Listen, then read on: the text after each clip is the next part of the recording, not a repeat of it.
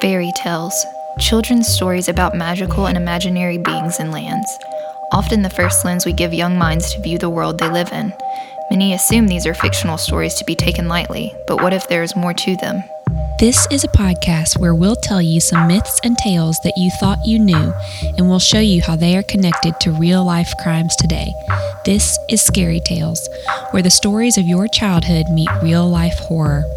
We'll discuss how the light and happy tales of youth actually have a darker history to them. We'll also discuss true crime today and some of the eerie connections they have to the myths and legends of yesterday. Tune in for a new tale every other Tuesday. You can find us on Spotify, Apple, and anywhere you stream your podcast starting this October 2020. Hello. Hi. Welcome back. It's us. It's you. It's you and me. And it's us. And Talking we're here. about scary things. Scary stuff, scary tales. So if you've been tuning in with us, we sometimes are going to do grim fairy tales like Snow White. Sometimes we'll do some Disney fairy tales. We just might. And then sometimes we're going to... Just straight up scary tales. Tales that are scary. Yep. Mm-hmm. Like this week's episode. What are we doing this week? This week, since it is officially, we're getting closer and closer to Halloween, we thought we would do a little spooky something. Spooky spook. So we're looking at Dracula this week. So one of the classic the original vampire story. That's Edward Cullen. I was about to say, all you Twilight fans out there, anybody who's dressing up as a vampire for Halloween, we're going to bring you the original today. I'm very excited. So first half of our episode is going to be our story and then the story behind the story. And then second half of our episodes will be a true crime related event. Mm-hmm. Lacey's got a good one for you today. So are you ready for me to tell you about Dracula? I am ready. Okay. So Dracula is a novel that starts off taking place in London. We meet a guy named Jonathan Harker, who is, kind of like a real estate agent. He's helping Cody Perry. our pal Cody Perry. Hit him up if you need a house. Mm-hmm. He is helping a rich nobleman named Count Dracula, buy a new piece of property in England. So he goes over there. He's helping him buy this house. He very quickly realizes Dracula won't let him leave. Dracula has him write letters home, letting his family know he's doing okay. And he realizes he is now a prisoner. He's not going to get out of this place. It's not good. It's not looking good for him. That's not where you want to be. No. So then he is trying to find an escape route. He eventually gets out of the main part of the castle where he's been held captive. And he runs into 3 lady vampires. Mm. So 3 ladies who are trying to suck his blood. Ooh. And somehow he makes it out of that alive. He's a strong man. He's a strong man. So he makes it out alive. People find him in the streets. They think he has gone mad, and he kind of is now sick. No one knows why. He kind of ends there, a mystery. Okay. His fiance picks up the story later. She is in England, and she is wondering where he's been. She's gotten a couple letters from him, but they've been sporadic. He hasn't been communicating very much. So she and her best friend Lucy are just kind of hanging out. Lucy has 3 men who are pursuing her. So, must be nice. It must be not. What? A hoe? She's got 3 different men who are willing to propose to her. One of them is a doctor. One of them is an American. His name is Quincy Morris. And then another one is like the son of a lord, or he's a nobleman. So Fancy. she's fancy. She ends up choosing the son of the nobleman, but the doctor and the American, they're all still friends. Like That doesn't happen. that doesn't happen in real life, but they are all, it's amicable. So Mina starts noticing that weird stuff starts happening with Lucy. She's sleepwalking, she's pale, she's very tired. Me. Yeah, all of us right now. But things start being weird, so she talks to the doctor that Lucy was going to potentially marry. Mm-hmm. And, he starts looking at her and trying to figure out what is going on with Lucy. And he runs a mental hospital. So he has an asylum that he runs. So he's got lots of patients. He has one new patient who likes to eat spiders and insects and weird stuff. Okay. A couple doors down, Lucy's there being tended to. All right. And this doctor, his name is Dr. Seward, he can't figure out what's going on, so he calls in his old professor, old friend, old mentor, Van Helsing, to help him. Heard of him. Heard of him. You maybe have seen a vampire movie called Van Helsing, which we might do a movie review on. We will. Check it out. If you subscribe to our Patreon account, we'll do a movie review of Van Helsing. Do it. So Van Helsing comes in, he studies Lucy, he gives her all these blood transfusions because she's pale, so she doesn't have blood, so let's just give her some more blood. Makes sense. And he eventually realizes that there's a vampire involved. He has done a lot of research on the undead, which we'll talk about later. And he decides Lucy is a vampire. She's been turned, and they must kill her. You got to. And the way you kill a vampire, do you know the way you kill a vampire? You see them and they're sparkling, and you kiss them straight on the mouth. You do. And while you're kissing them, you just shove a stake right through their head or their heart. Close, yeah. Close, minus the sparkles. Yeah, they cut her head off and stab her in the heart with the stake, and fill her head with garlic, just to be sure.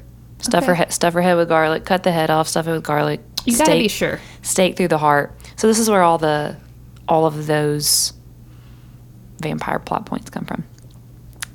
Jonathan, the guy who was captured by Dracula, and Mina eventually are reunited. They get married, but now they have to find Dracula because he's still going around. Where is he? What's he doing? He is he the guy eating bugs? He's the guy eating bugs in the mental hospital. Yep, because he couldn't get the people, so when he couldn't get blood from the people, he would get it from the animals. It's not the same. No, it's not the same. I mean, we say that as if we know. Yeah.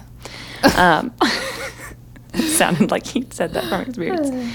So they all team up, all of the suitors of Lucy, Jonathan, Van Helsing, his now wife Mina, they all team up to try to find and kill Dracula, because now Dracula is preying on Mina. And bugs. And bugs still. They have to find him and kill them in order to save Mina so that she doesn't die like her best friend, which they do. They all team up. Spoiler alert. Now that I already said it. They all team up. They eventually find Dracula.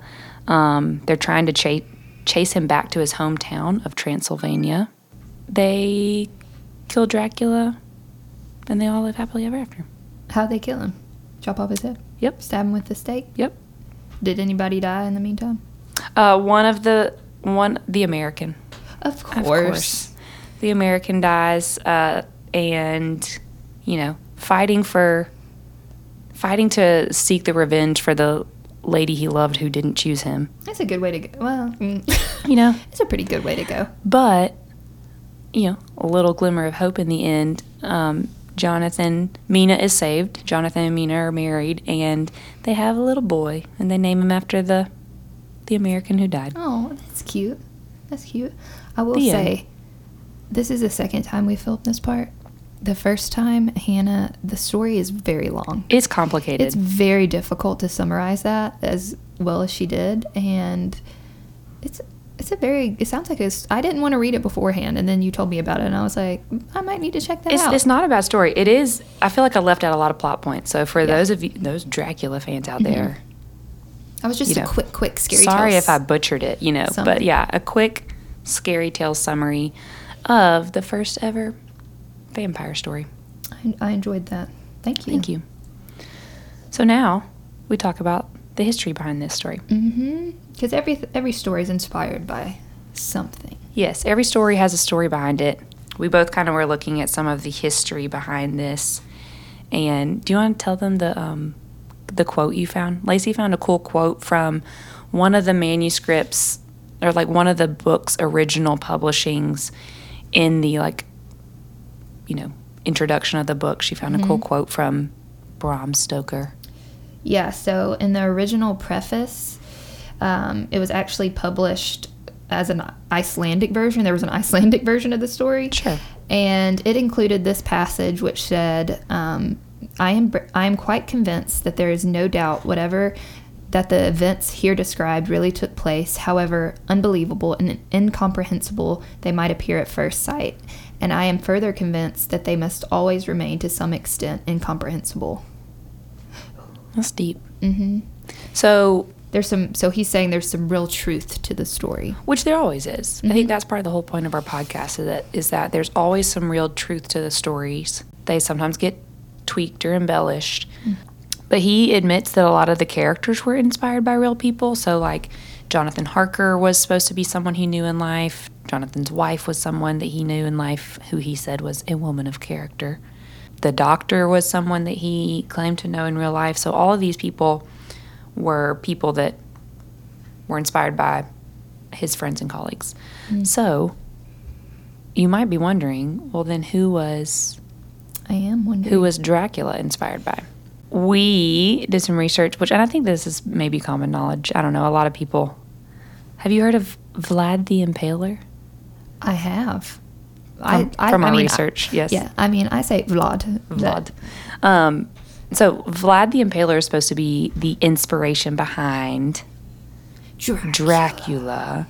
And so we're going to tell you a little bit about him today. So this character, Vlad, the real person behind the character, was born in 1431 in Transylvania, which is where Dracula, the character, is supposed to be from. It's now our modern-day Romania. So Transylvania is not a place today you can travel to. He lived in a kingdom. Transylvania was kind of stuck right in the middle of Christian Europe and this Ottoman Empire. So Transylvania, and more specifically, he was the Prince of Wallachia. It's spelled Wallachia, but we looked up the pronunciation. It's Wallachia. So Prince of Wallachia, they were stuck right in between this Christian Europe, this Ottoman Empire, and so there's lots of war, lots of religious turmoil. So our guy Vlad just grew up with violence and chaos. He was born in 1431. He had an older brother. He was the second of four, so not directly in line to take over his father's throne. His father's name was Vlad. Like everyone's name, basically, is Vlad. But he went by the name Drakel, which means dragon. Dracula, son of dragon. Mm-hmm. And part of this came from, they were part of this like religious knights group called the Order of the Dragon. In Latin, the word for dragon is Draco, which I know him. We love a good Harry Potter reference. Yes, we do. So if you have a quote unquote bad guy in a story named anything relating to a dragon, bad guy. They're a bad guy, and this is where it comes from. So his father was a leader in this violence. He was often going to battle, stuck in between two kingdoms, trying to make everybody just get along. Trying to just make everybody happy. He goes to the Ottoman Empire and kind of attempts to strike a deal with them.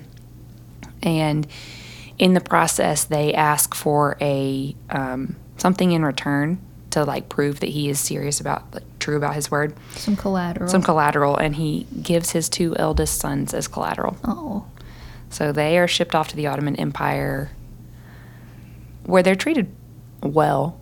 They take classes, like they have training and classes. Well, I can't remember. Oh, some of the classes were science, philosophy, art, and more specifically, the art of war. So they're teaching these like 7 and 8 year olds war strategy. So from a very young age, Vlad kind of had a intense upbringing that his older brother kind of took this hostage, quote, I'm doing air quotes, this hostage situation. He tried to make the best of it, take the classes, learn the things. Vlad was very not happy. I wouldn't be either. So this kind of instilled this, brooding anger. He's bitter. Violence, bitterness, yes. Eventually, Vlad and his brother are returned to their own kingdom, Wallachia, in 1448. So they would have been 16 or 17 years old around this time. It's also around that time that he is told that his father and older brother have been assassinated. So while they were gone. While they were gone, while they were off fighting in wars, they were killed and assassinated. So a second thing to make Vlad didn't they upset. Die brutally? There are different theories for how they died. One of them was that they were both like beheaded, which is kind of the standard assassination. That's what they do back then. The standard. You can't just die. Right. There are other stories that say that they were tortured. Their eyes were they were blinded or eyes were gouged out, and then that they were buried alive. I believe that.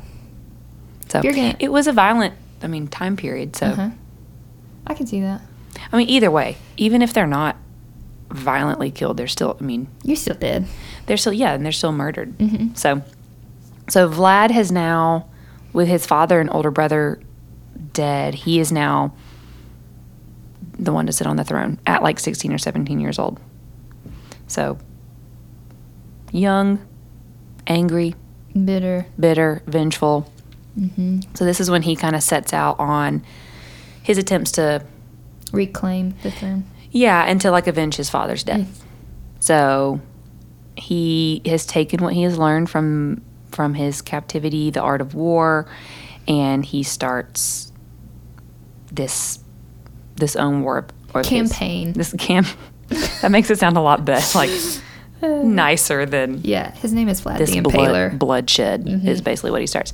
Yeah, his nickname becomes Vlad the Impaler because he had a lot of aggressive tactics. That's putting it to put it lightly.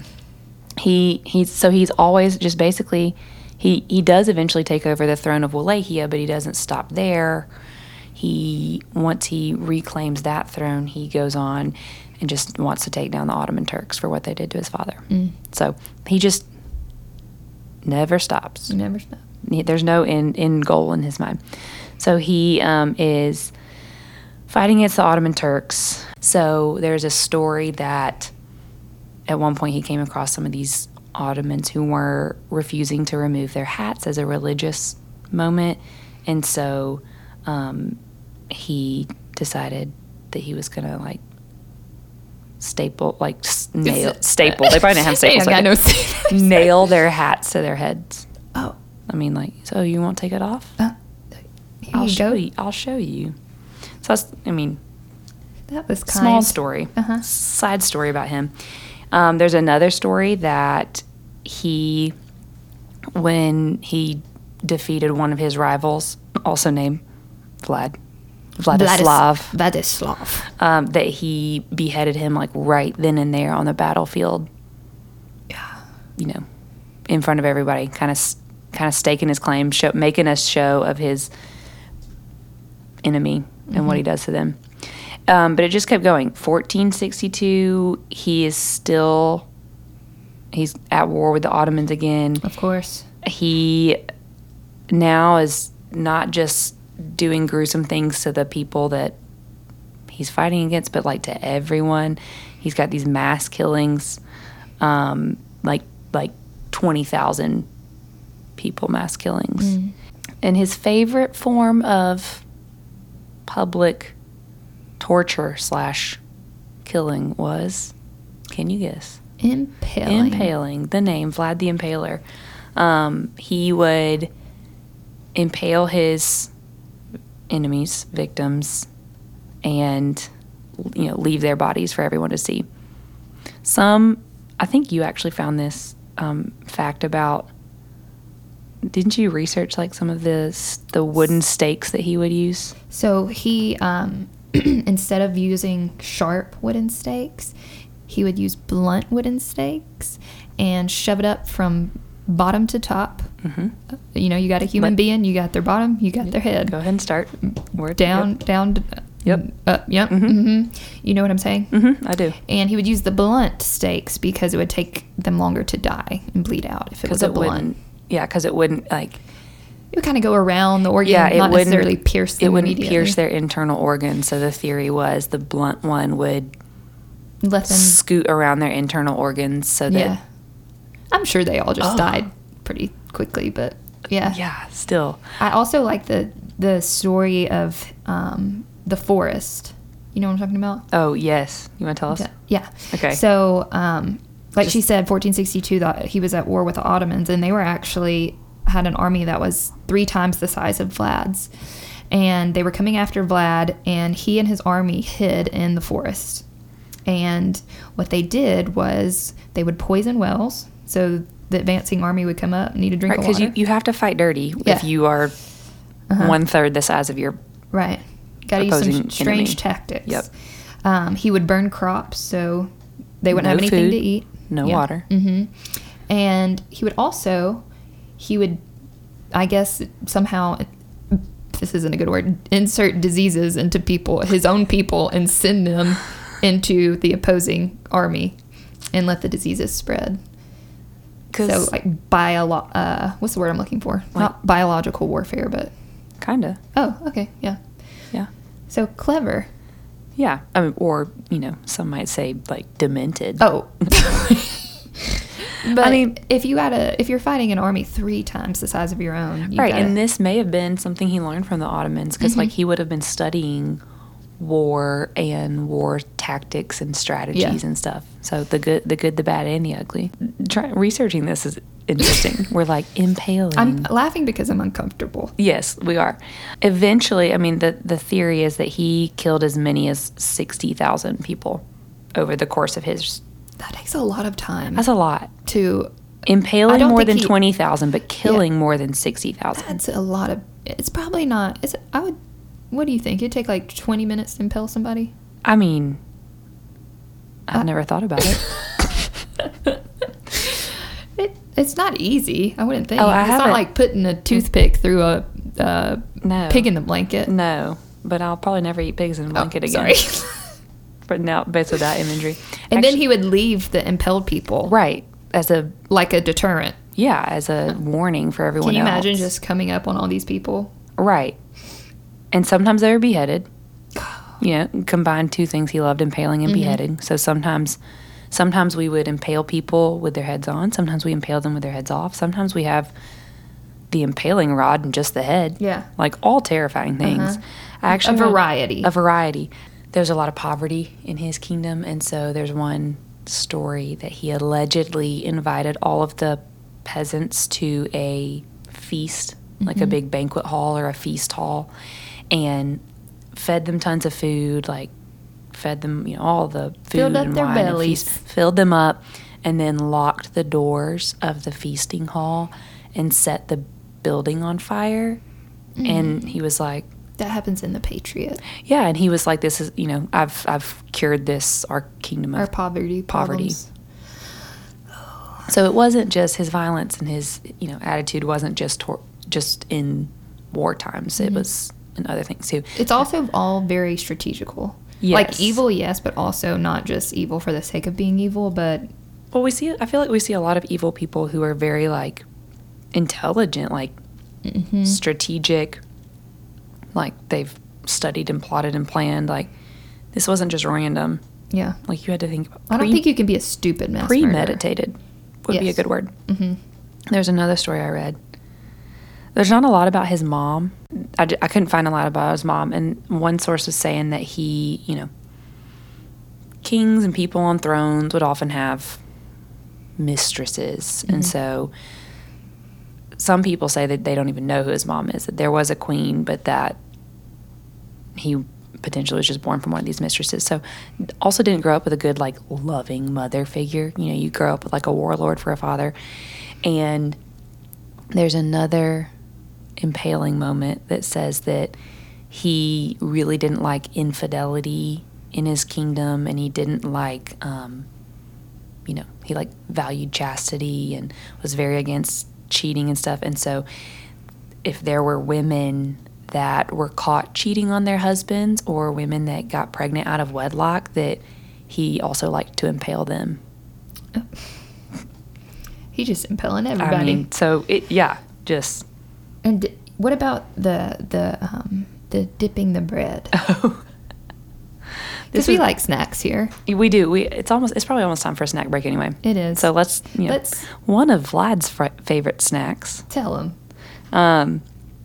Some people said that we talked about how he would, like, just leave these impaled bodies everywhere. That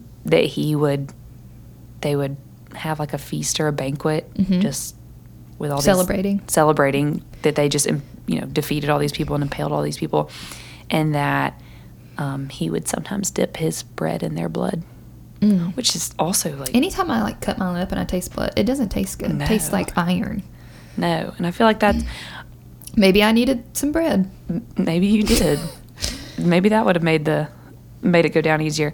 I also feel like that's this is a very religious time. That's also weirdly, like, communion thing. Oh, that's true. Which, a lot of the battles were over religious differences. Always back then. Did anyone ever impale Vlad?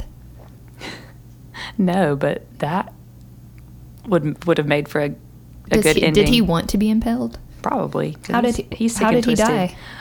He eventually was killed in battle. It's like not. It's his destiny. It sounds like he was killed in battle and beheaded. The classic killing route. No, they should have impaled him. Why didn't they do that? No, it was like he died 1476 against the Ottomans, the people he was fighting his whole life, and it was like a small ambush, so it was not a big, huge battle. To my knowledge, I'm not a warlord, but it seemed to be, like, very anticlimactic for the violent life that he lived. He was killed in an ambush. They beheaded him. And then good riddance. And then I heard that they delivered his head to the leader of Constantinople. I love that word, first of all. Constantinople. I do like that. And that's a very, whole side tangent, but that's a very, like, sending the thing you've just defeated, like, to the people who, Yeah. Well. So I wonder what they did with his head. Here's the place we're going to travel to in this story. Tokat, I think that's how you say it, castle, which is actually in northern Turkey, so I'm confused. Ottoman and Turkish. I think he was there, that people believe he passed through there, and while he was there, they actually, the archaeologists found 2 dungeons where they believe Vlad the Impaler was held hostage, and you can go see those today. Oh, from, like, when he was a kid? Mm-hmm. I don't think I want to go. I don't know if I want to go see that, though. Or just, no, it might have been the ones where he got held captive several times. War. Yeah. And you can go visit it. Interesting. Mm-hmm. Less creepy than visiting the places where he impaled people. Yeah. Like places where he was held captive. I'd go there, too. You would? You know I would. I know. Lacey's got a little sinister side to her. I'm a little hungry. Are you hungry now that we've been talking about dipping bread in people's blood and feasting among impaled bodies? We have a good snack today. We do. So, is it time? It is. We'll see you in just a second. It's time for our snack break. Snack break. Are you going to sing our jingle? Snack break. It's a snack. We are super excited about our snack break today.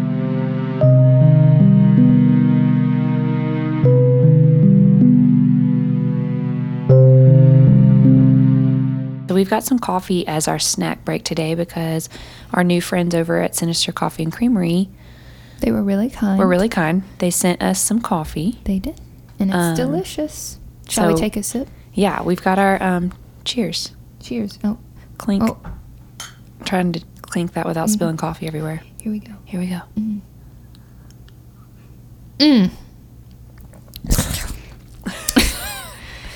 That's delicious. It's good. They sent us the Deja Vu blend.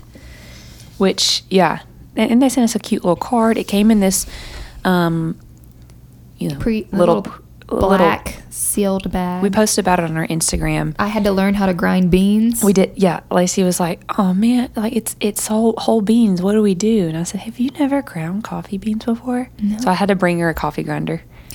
They, it's really awesome because they roast the beans when you order them, so it makes everything super fresh. Yeah, it smells amazing. I mean, opening the package itself, like, smelled incredible. Then you open the bag they've sent you. Oh, it's just so good. They also make ice cream, which we really, really want to try, and everything is spooky themed, right? Yes. So what are some other names? So that's what I'm looking at there. I'm pulling up both their coffee and their ice cream. We're in Alabama. They're in Oregon. Couldn't ship the ice cream.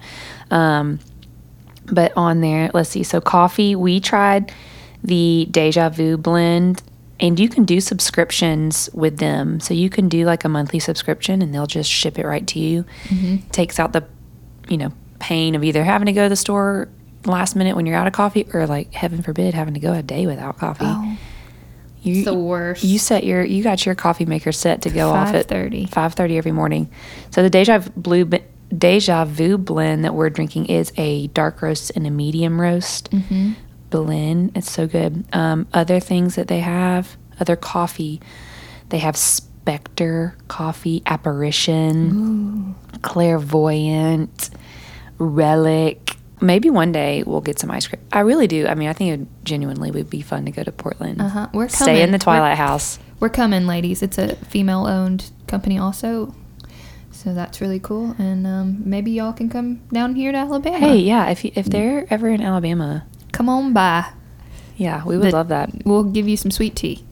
No, we'll give you some sweet tea. And if you come, bring some ice cream with you. Thanks for the coffee. Yeah, thank you guys so much. To our listeners, if you guys are out there and you are looking to get in the coffee game, or if you're bored of whatever coffee you're doing, head over to their website is sinistercoffeeandcreamery.com. Yep. Let us know what you think. Should we get back to it? Now that I got my caffeine and my coffee, it's gonna be good. I'm ready to go for round 2. Buckle in, settle down. Here we go. Here we go.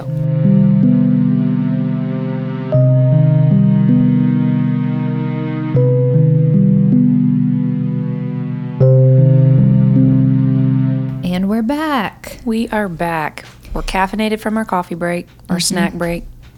And we're here to talk about some murder. Second part, true crime. True crime, murder, bad people.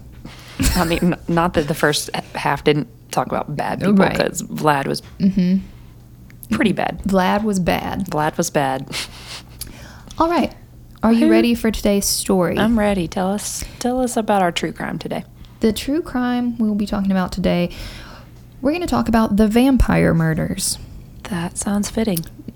Right? Dracula. On theme, on vampire, brand. On theme. So I'm going to need you to buckle in because... I mean, I know it's going to be gruesome. I know there's going to be lots of bloodshed because what vampire story isn't? Twilight. Right. Yeah. There's not a lot of bloodshed in There's really not. Twilight. No. So today we're going to talk about a one Mr. Roderick Farrell. Roderick. Ever heard of him? I haven't, actually. All right. He was born on March 28th, 1980, so 10 years before I was born. And he was actually born to a 16-year-old mom, and her name was Sandra Gibson. He didn't know his father, unfortunately. His father joined the military and abandoned Rod and his mother early on. And I think that's a pattern and a theme we see with serial killers is... absentee father figure. Yeah. Abandonment issues. Right. So, obviously, Rod did not have a very stable home life. He and his mom had to bounce from house to house.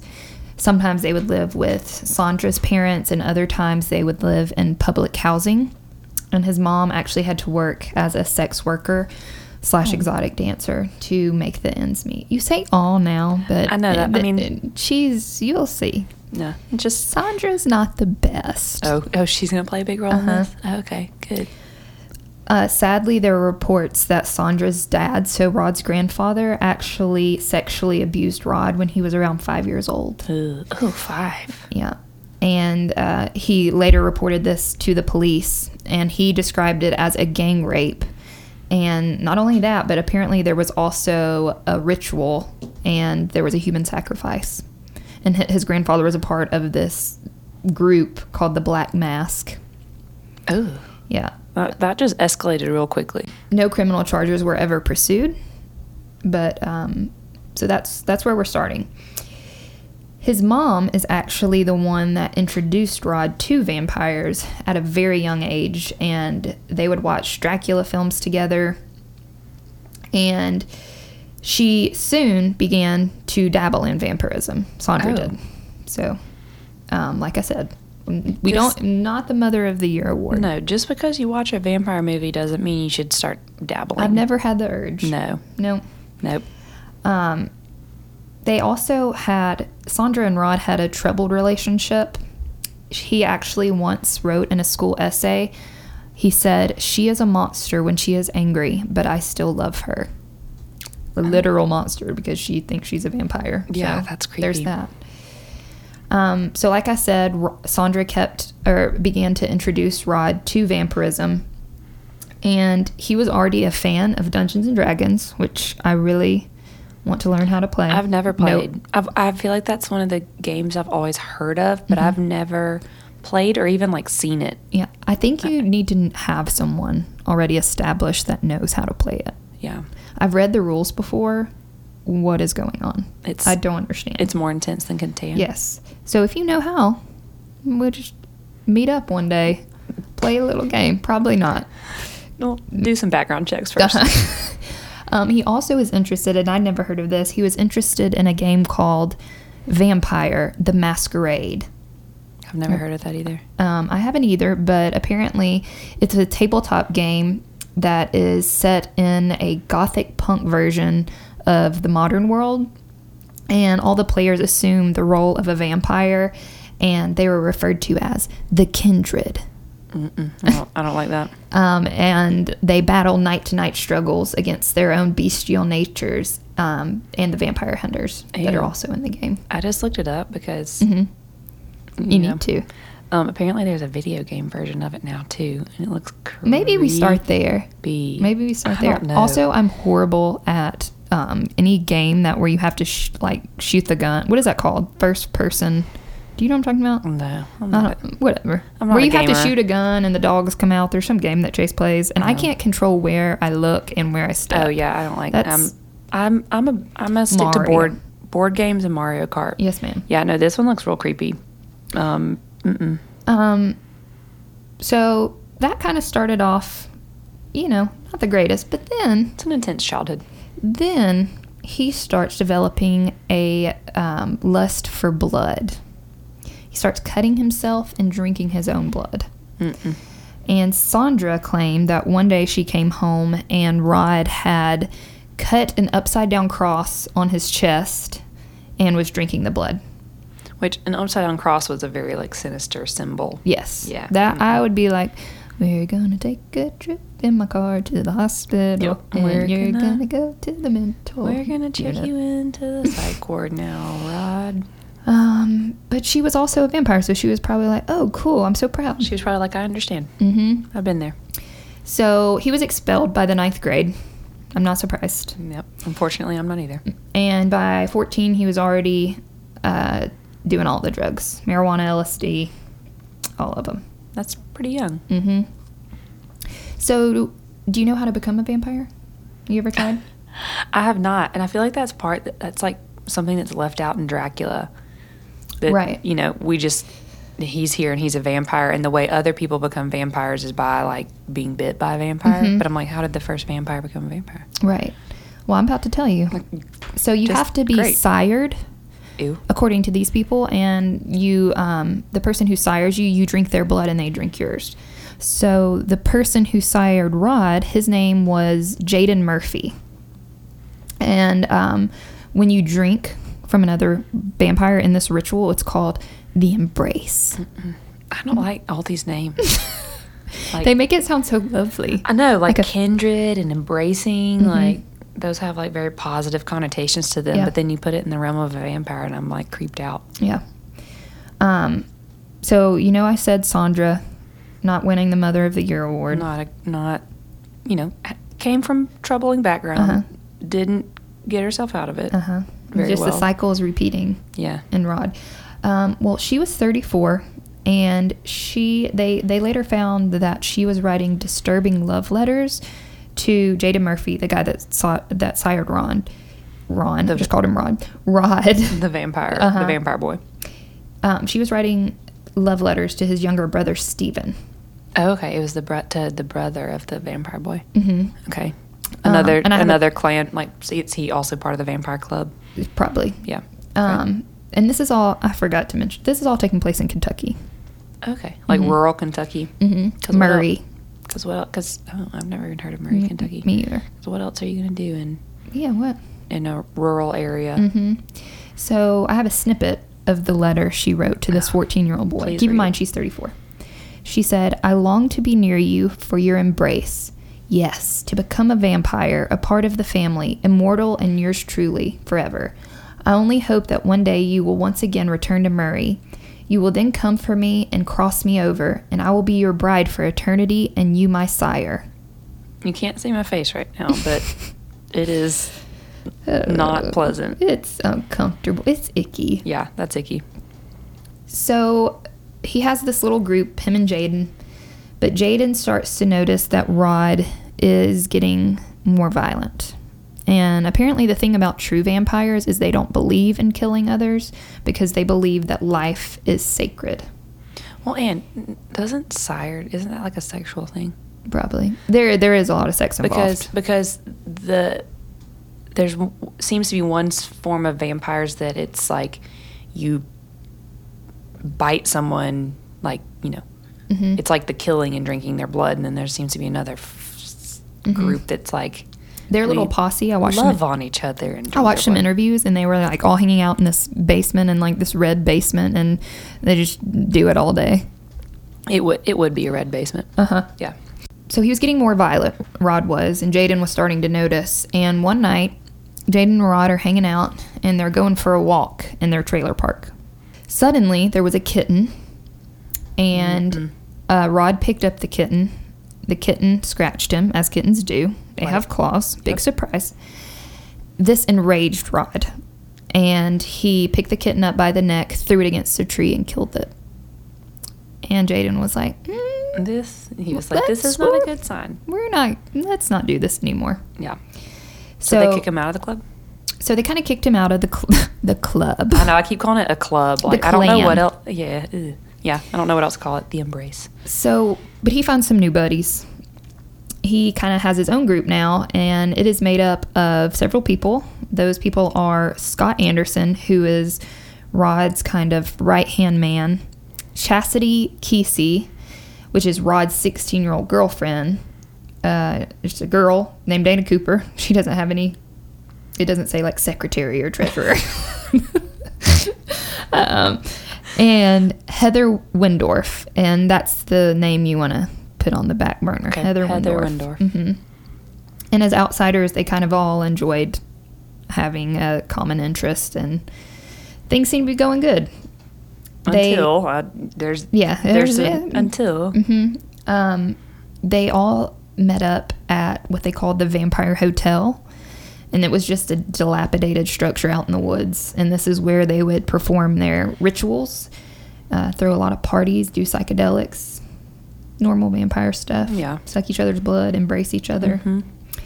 Play Vampire the Masquerade. Vampire the Masquerade, the tabletop version. At this time, Rod was moving back and forth between Murray, Kentucky, and Eustis, Florida. Apparently, Sandra's parents had bought a home down there. And while he was visiting Eustis, Florida, that's where he met Heather Windorf. So this is when she gets added to the group down in Florida. Yep. So it's reported that Heather was a troubled, I almost said a troubled lad, a troubled lady, and she rebelled against her parents frequently and would often just become really mad at them for telling her to clean her room or just other trivial stuff. Okay, which teenagers? Yeah. So far not. She's not that bad. I mean, not terrifying. Yeah. Not a scary teenager like Rod is a scary teenager. Correct. Rod had to move back to Kentucky in the 10th grade, and this is when he started calling Heather collect all the time and running up really expensive phone bills. Yeah, for those of you who don't know what collect is. Right.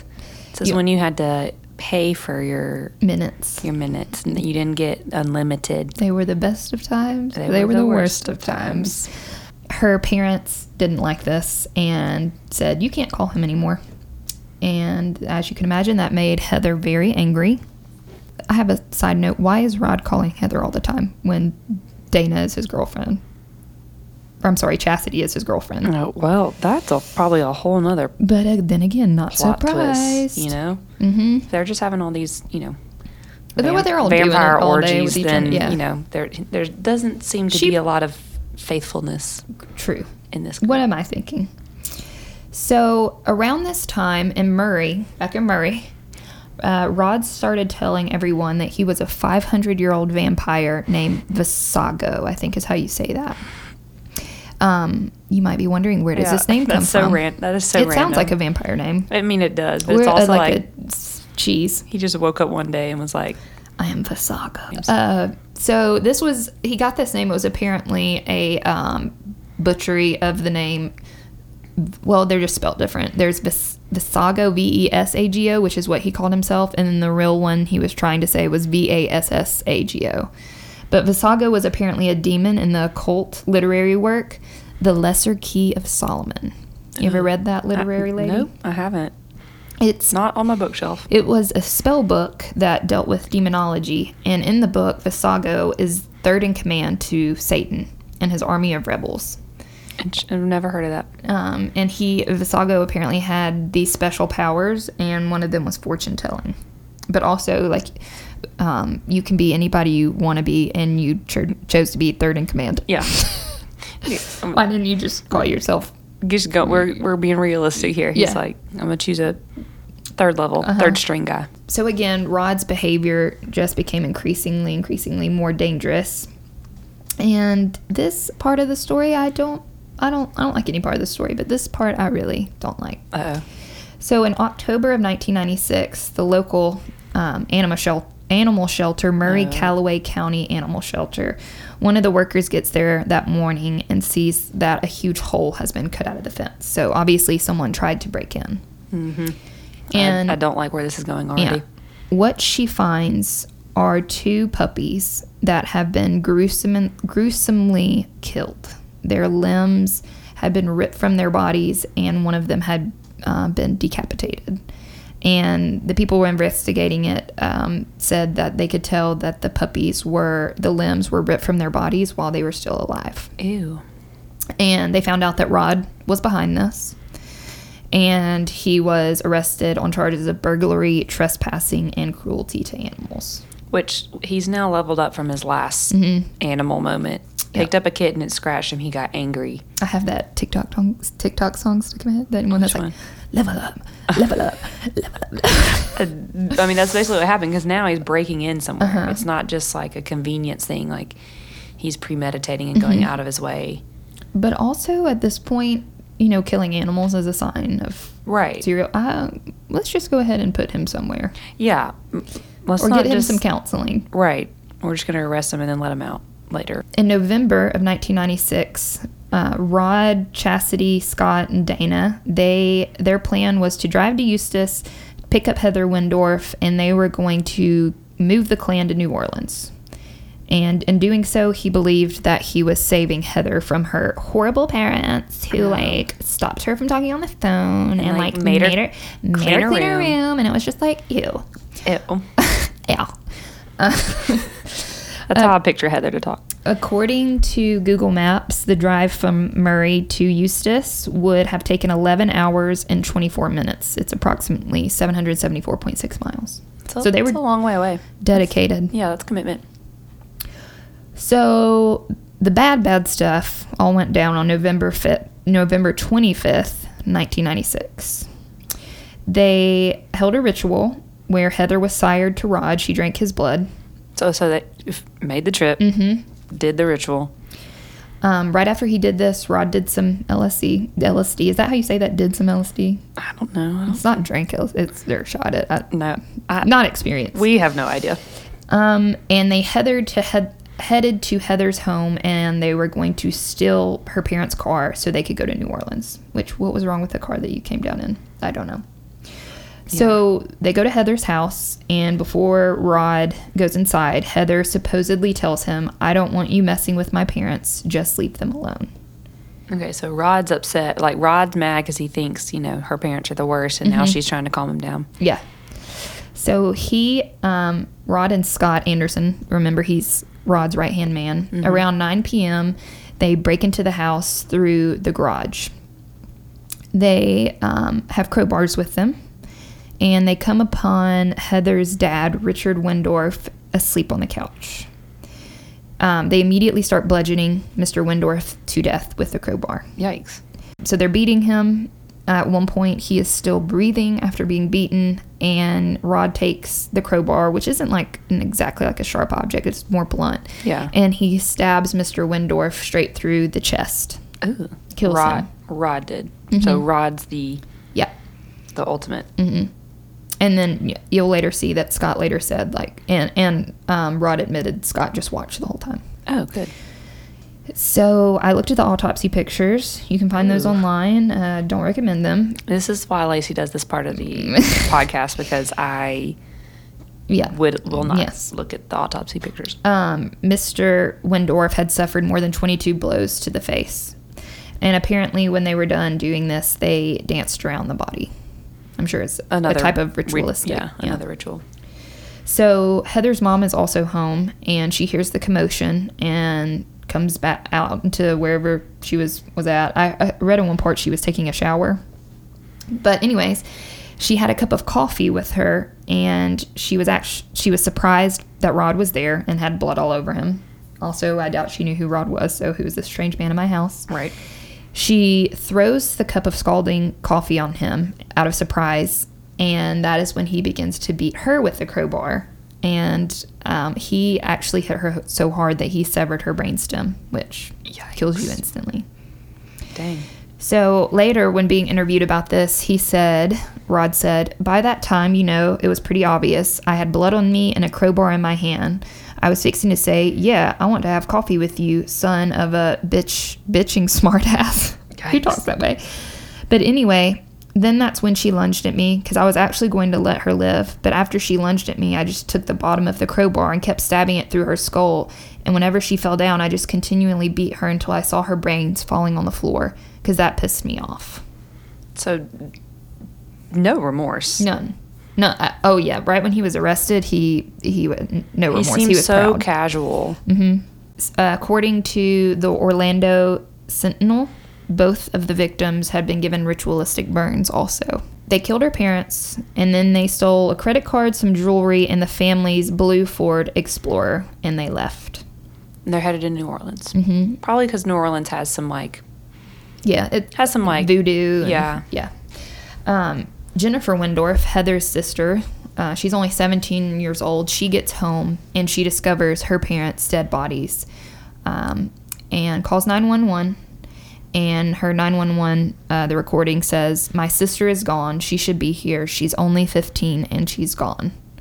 So she's like, "Where's Heather?" Yeah, because she probably thinks something bad happened to Heather. Or she's been kidnapped and was part of it. Yeah. So on November 27th, murder warrants were issued for all 5 of the teens, including Heather. But they're on the run by this point. On their way to New Orleans, and on their way, they actually get stopped by police 5 times. That's a lot.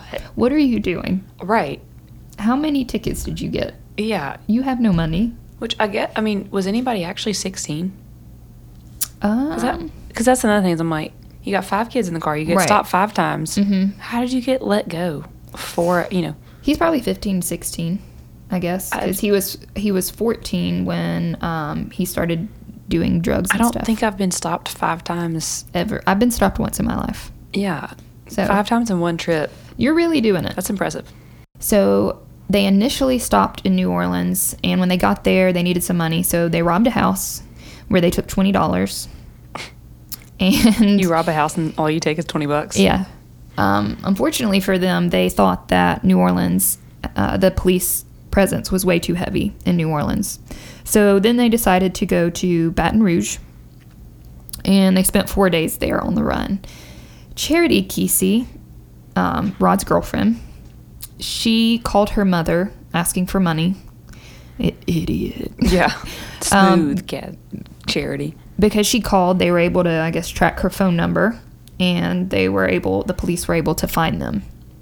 So they have all been arrested at this point. All 5. Mm-hmm. When they were arrested, Rod claimed that he had been framed by a rival vampire group, and he said that he was trying to ditch being a vampire.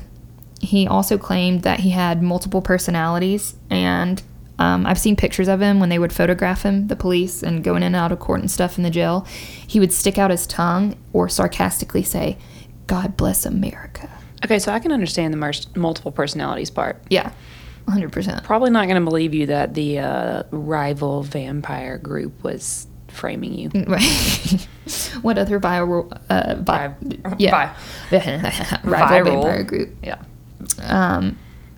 Rod pleaded guilty to 2 counts of murder in the first degree, and his trial began on February 5th, 1998.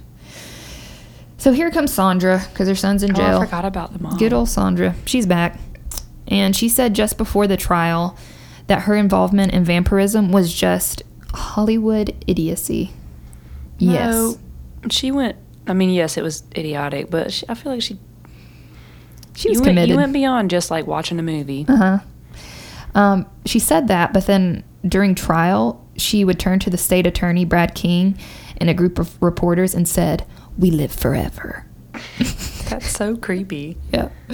So Rod's lawyers did present a mental health defense, of course. Not surprised. They He called, probably did have some mental health stuff. absolutely. They called 3 experts that claimed that he was under the influence of extreme mental or emotional disturbance. Obviously. Yeah. Right. They also argued that his capacity to appreciate the criminality of his conduct was impaired by his upbringing, his drug abuse, and his interest in the occult. Yeah, but that doesn't negate Yeah. that He still did knew what he was doing. criminal conduct. Mm-hmm. Yeah, you had an 11-hour drive down to Florida to, Right. Think about it. yeah. His defense expert testified that he suffered from schizotypal disorder, which has delusional symptoms such as schizophrenia. And the state's expert, Dr. Gregory Pritchard, testified that Rod did not suffer from mental illness, but did have personality issues. Which Same thing. either way, there's something going on here. Weeks later, the trial ended. Rod was sentenced to death, and he was only 17 years old at the time. And that made him the youngest person to ever be sentenced to death. Yeah, because normally you're tried as a juvenile. Right. But he was sentenced to death, and the reporting circuit judge, whose name was Jerry Lockett, he told Rod, "I think you are a disturbed man. I think your family failed you. I think society failed you." That probably hit him deep. Or he probably was like, Oh, no. God bless Whatever. America. Stuck out his tongue. Right. Scott Anderson, his right-hand man, Rod's right-hand man, he pleaded guilty and received 2 life sentences. Scott claimed that he never touched the Wendorfs and had attempted to calm down Roderick. So he would have been like, an accessory to murder, not like the actual killer. Correct. Dana and Chastity, they made plea deals, and in exchange, they only got, Charity was given 10-year sentence, and Dana received 17 years. And they are both now free in this day and time. I wonder why they got different years. Yeah, I wonder. Y'all are both maybe one of them was driving the car, like the getaway car. Maybe. But they were both out in the car. So. Okay, but what about the girl? I mean, Oh, yeah. Heather. So, back up. December 2018, Scott Anderson, his sentence was reduced to 40 years, and he will be 51 when he is released. So, he'll get out if he lives another 51 years. Heather, they did not prosecute her. The jury declined to press charges.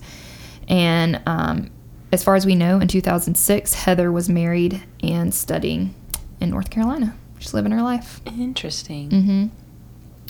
Rod, when he was first arrested and he would do interviews and stuff, he was still claiming the vampire life. Still a little cray-cray. He's Still 500-year-old Visago. He said, going to the electric chair, as morbid as it may sound, it's been a fantasy of mine. I used to think about that a long time ago when I was 9 years old. I used to dream about my own death, so it was just intriguing. It was almost like I was romantic with the subject of death. I don't care how I die as long as I do. I have nothing left on earth.